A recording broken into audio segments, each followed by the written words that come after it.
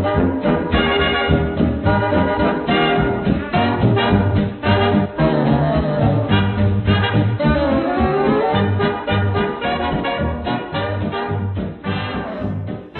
you're listening to Drawn to the Flame, a podcast for fans of Arkham Horror, the card game. And this is a pretty special episode because in it, Peter and I are going to be taking a first look at the player cards in the new expansion, the new deluxe expansion, The Path to Carcosa. So I've numbered each of the factions 1 to 5. Peter doesn't know what numbering I've done. I've looked very briefly at the player cards, so it's not a true first impressions episode. Peter, I think, has only glanced at them to make sure he's got them in the right order. And we're going to pick one of those factions, jump in, and just have a first look and this view. And we'll bring out 4 more episodes for the other 4 factions. All set, Peter? I'm ready to go. Which number are you choosing? Let's go for 4. 4 is Rogue. Rogue? It's a fix. That's a lovely reaction there. I can see how excited you are. So shall I start? Yeah, go for it. So our new rogue investigator is Sefina Rousseau, the painter. She's artist traded. She has 4 willpower, 2 intellect, 2 combat, and 4 agility. And she has 5 health and 9 sanity, which is the same as Daisy, right? It's that really weak end of the spectrum health-wise. So her card reads, Forced, when you would draw your opening hand, draw 13 cards instead. Choose up to 5 events to place beneath this card, your player card, and keep 8 cards as your opening hand. Discard the rest. And then it has in brackets, you cannot mulligan. As an action, you can choose an event beneath this card and draw it. Does not provoke attacks of opportunity. And your Elder Sign effect is +3. You may choose an event beneath this card and draw it. That's really interesting. And first of all, I know that Sefina Rousseau she's a new Arkham Files investigator, I believe. I think so. I've not come across her before. Yeah, so she's not in the Investigators of Arkham book. I know that. Oh wow, okay. Yeah, this is an interesting stat line for a rogue, isn't it? With 4 willpower, 4 agility, but then... And then flat in the middle, right? Lowest can be. Yeah.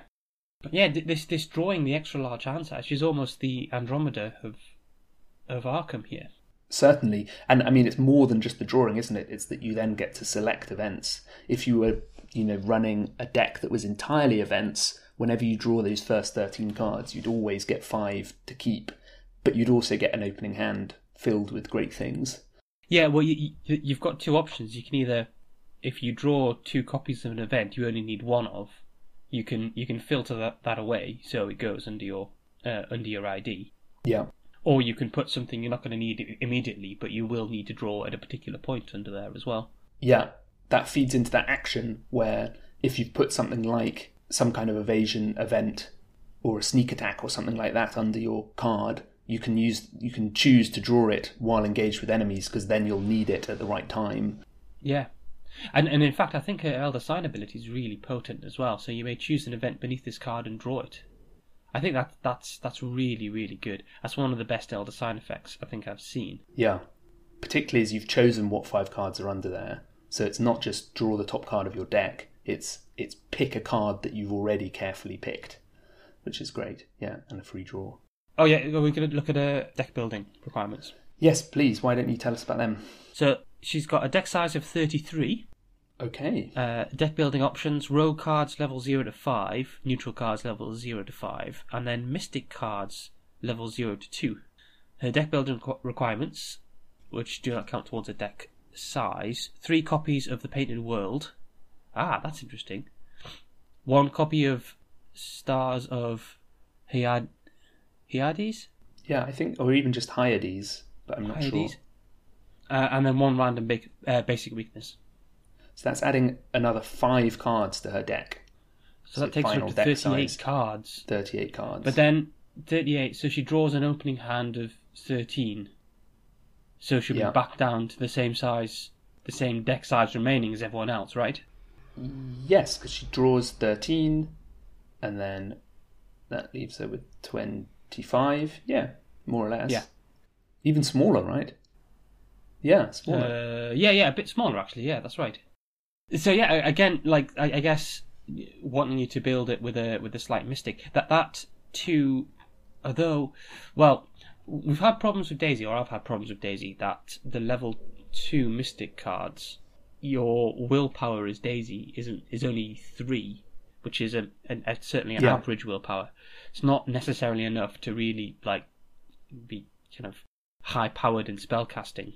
But then Jim has a willpower of 4, so Safina can certainly compete with one of the other mystics in her willpower.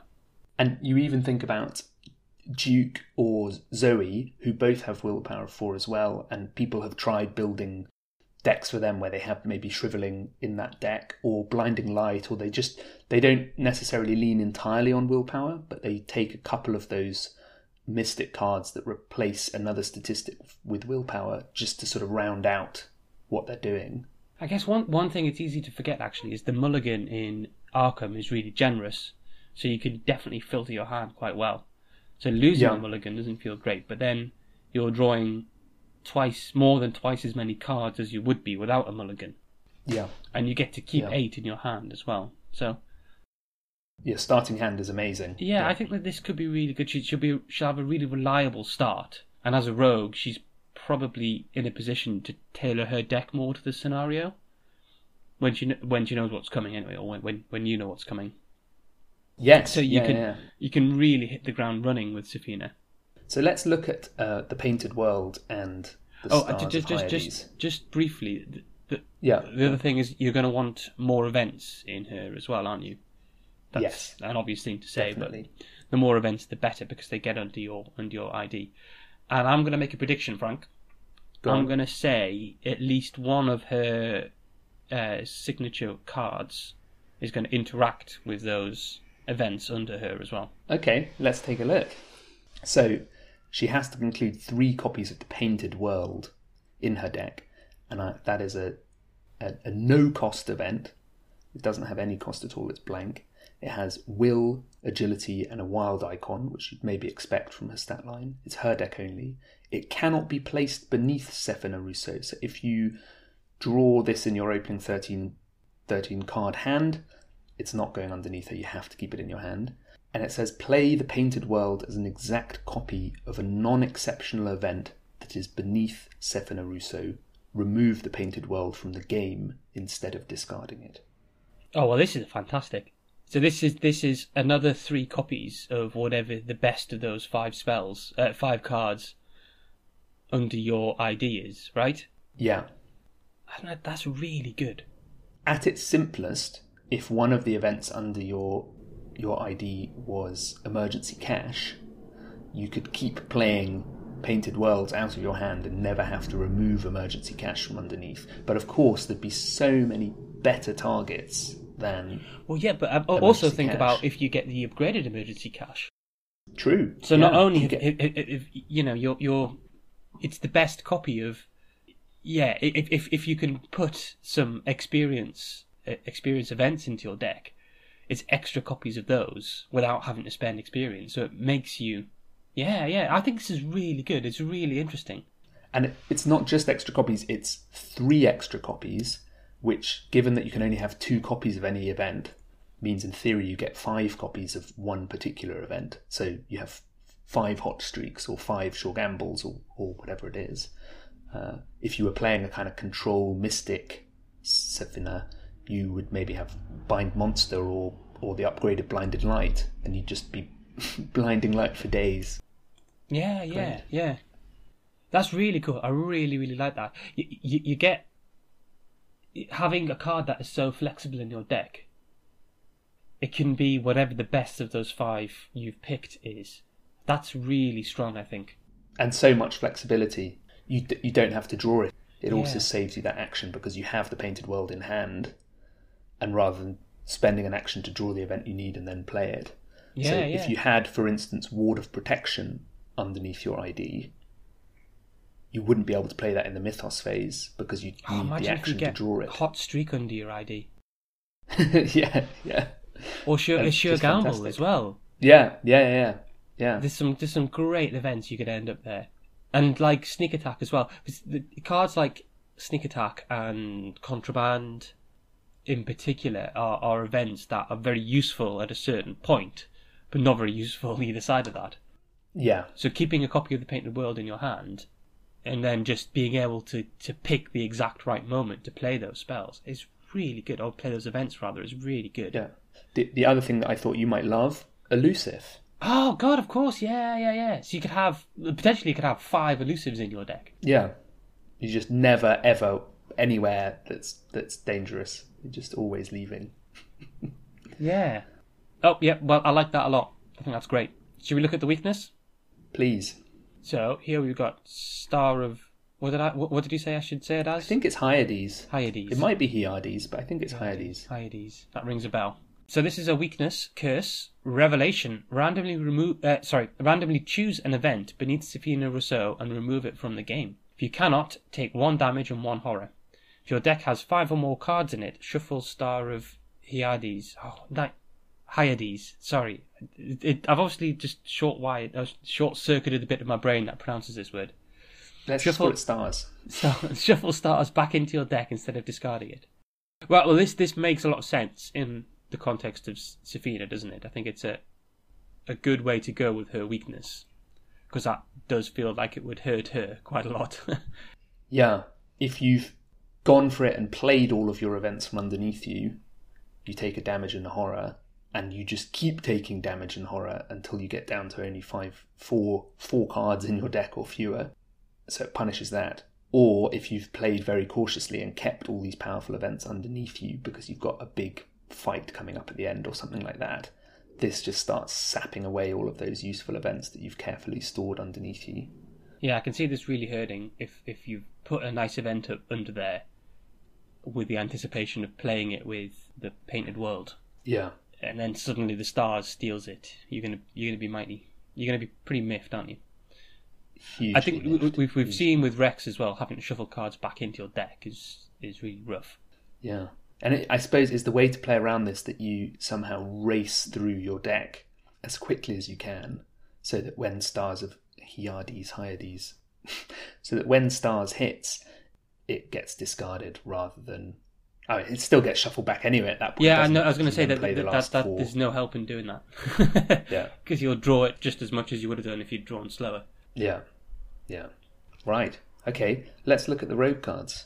Yeah, let's.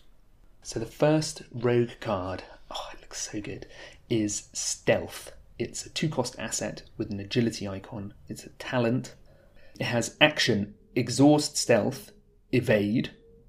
The chosen enemy gets -2 evade for this evasion attempt.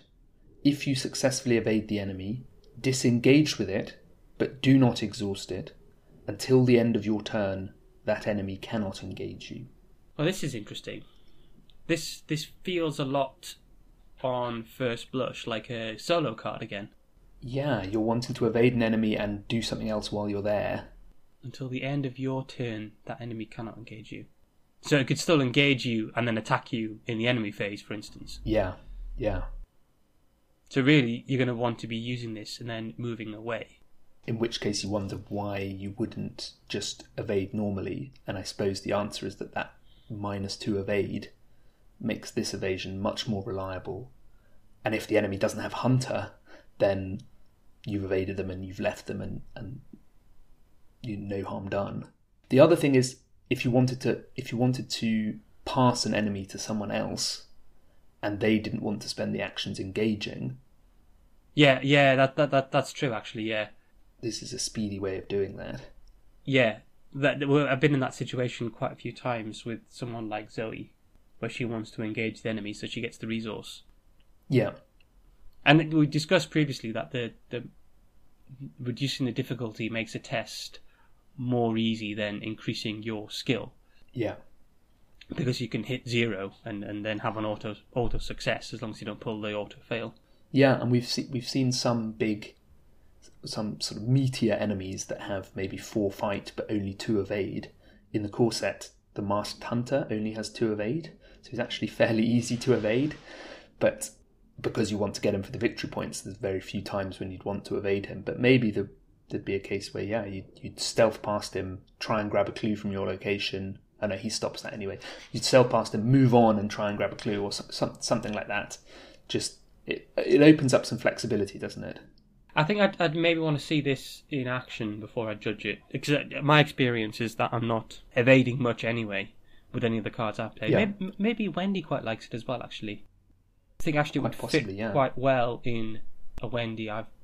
My friend's a big Wendy fan, so he's played a Wendy deck a few times. Yeah, interesting, definitely interesting. It's not blowing me away. Competes with Cat Burglar as well, I would say. Well, yeah, but that's an experience, isn't it? That's an experience and allows you to disengage and move on. So it gives you the move as well. And gives you an agility, doesn't it? Cat Burglar. Yeah. Interesting. Okay. Yeah. The next card, Should I do this one? please. This is a 1-cost event. It's called Sleight of Hand, and it's got an intellect and an agility pip. This is a trick. Fast, which I already like. Play only during your turn. Put an item asset into play from your hand. At the end of your turn, if that asset is still in play, return it to your hand. Oh, this is really good. I've Yeah. speculated there might be a card like this. Speculate no more.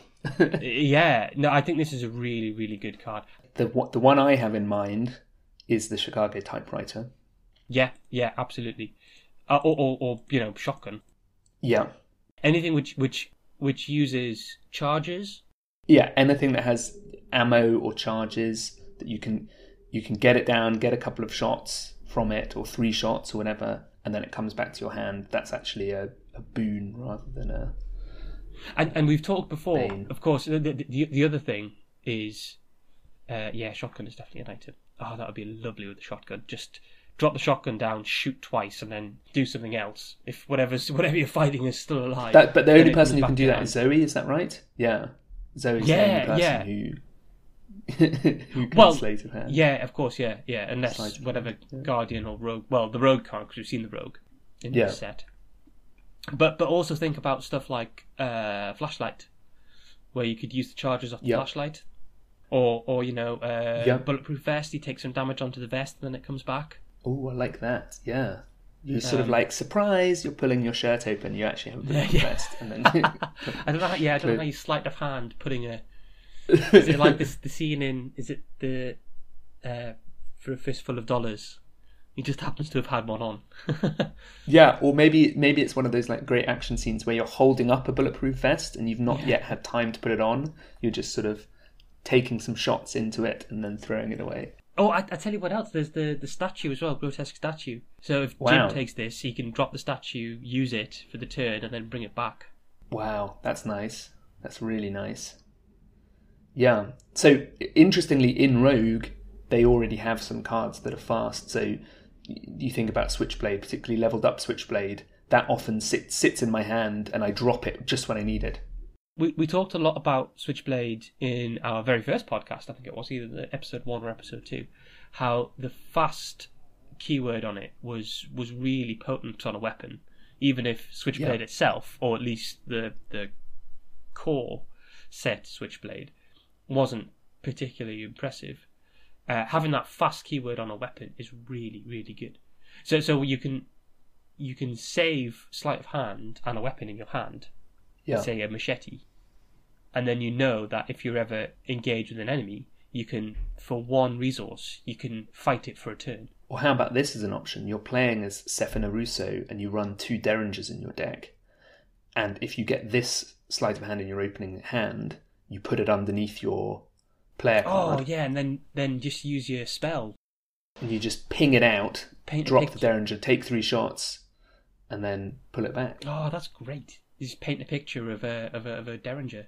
Derringer's 3 cost for 3 shots, which is great value, but if you're only paying 1 for 3 shots and then maybe playing it later, it's really good. I think this is a really, really good card. I think that there's a lot of comboing that you could do with this and various of the cards. All of the problems that come with comboing Yeah. apply to this card, obviously. Yeah. No, very, very much like that. very, very much like that indeed. The next card is Daring Maneuver. It's Gambit traded. It's a 0-cost event with a wild icon.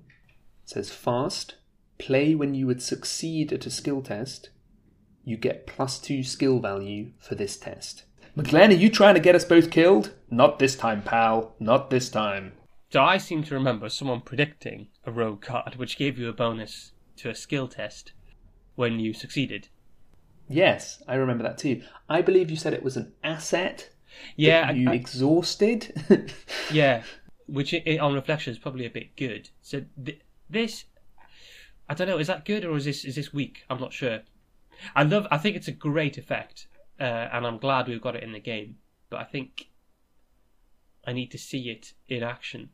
So for everyone who's wondering why we're talking about this, that it combos with quite a few of the rogue cards, which give you an added bonus if you succeed by a certain amount, right? Yeah. So Switchblades, 41 Derringers, that kind of thing. And also with double or nothing, if you've added to the difficulty. It doesn't help you though, does it? With double or nothing? Well, if you've doubled the difficulty and then you haven't quite got the results you want, right? You can pump yourself up with +2. So if you've doubled a shot with a Derringer, you succeeded, but you haven't got 2 over. You use this, and then you're dealing an extra 4 damage. Lots of damage. Well, yeah, 2 damage extra. Yeah, I think double or nothing's a bit tricky, isn't it? 3 for damage. What it doubles. 3 damage. So what this makes me think of is Lucky and how powerful Lucky is, and that this, to my mind, is a weaker Lucky, because Lucky is all about scraping through and actually gives you a buffer from if you're going to be 2 below a test. And this is saying you need to pass anyway, and then if you wanted to get some kind of added bonus from your cards, you can then play this to get the extra bonus. If someone was playing Shotgun, this is quite useful for guaranteeing extra damage. Other than that, I think it's definitely a bit of a sort of flex slot card, and it would be interesting to see what people come up with. But I like that it's 0 cost. I like that it's a wild icon, so if you don't need to use it for its ability, you can commit it to anything. And yeah, it's interesting. Yeah. I think the wild icon is really good as well. I like this. I think this is an interesting card, a really interesting card, and I'd be interested to see rogue players experimenting with it. Yeah. Okay, should we move on to the last one? Please, over to you. So this is Lockpicks. This is a 3-cost, 1 experience asset with an intellect pip, and it uses a hand slot. So this is the first slot item we've seen. Mm-hmm. It is it's an item, a tool, sleight of hand likes it. So uses 3 supplies. If Lockpicks has no supplies, discard it. Action: exhaust Lockpicks. Investigate. Add your agility value to your skill test as your skill value for this investigation. If you do not succeed by at least 2, remove 1 supply from Lockpicks. Wow, this is interesting, isn't it? This is a better flashlight. So much to get your head around. Quite a bit a better flashlight. Well, let's look at Safina, because we've just looked at her. So she's got an agility value of 4 and an intellect of 2. And an intellect of 2. So she's with Lockpicks, she's investigating at 6, right? Yeah. And then she's only using Lockpicks once a turn, because you have to exhaust it to use it. That's right, yes. But if she succeeds by 2, which is on standard is quite likely up for Shroud up to 4. Yeah. No, up to 2. Up to 2 because you want to be 2 above. 2 above, yeah. Then likely she's not using supplies as well. It's actually not a great combo with the sleight of hand, because you can only use it once a turn, can't you? Yeah. But maybe so you'd sling it down for 1. Yeah, in a pinch. Do one investigate with it, and then it comes back to your hand. Add your agility value. It's interesting, actually. I think it certainly helps with a solo rogue, doesn't it? Yeah, that's where I was going with it. That if you're only maybe doing 1 investigation check a turn, because you're moving, investigating, doing something else, or evading, moving, investigating, you have it sitting on the table, and it's giving you such a great buff for that 1 test, think back to Streetwise, which similarly, if you're just going to pay 2 resources and clean up on an investigation check, that's one of the nice ways of doing it. Obviously, this also plays off if you have anything boosting your agility as well. Yeah, of but course. Maybe it's if your rogue is sort of doing a bit of investigating, but they're not sort of taking the lead on investigating. They want to be able to pull their weight in some way, helping out investigate. Yeah. This could be a way of doing it. Okay. Well, that's interesting as well. I think, Cool. Is that the end of our quick look? That is the end of our quick look at the rogue cards of the Path to Carcosa. Thanks for listening. Thank you.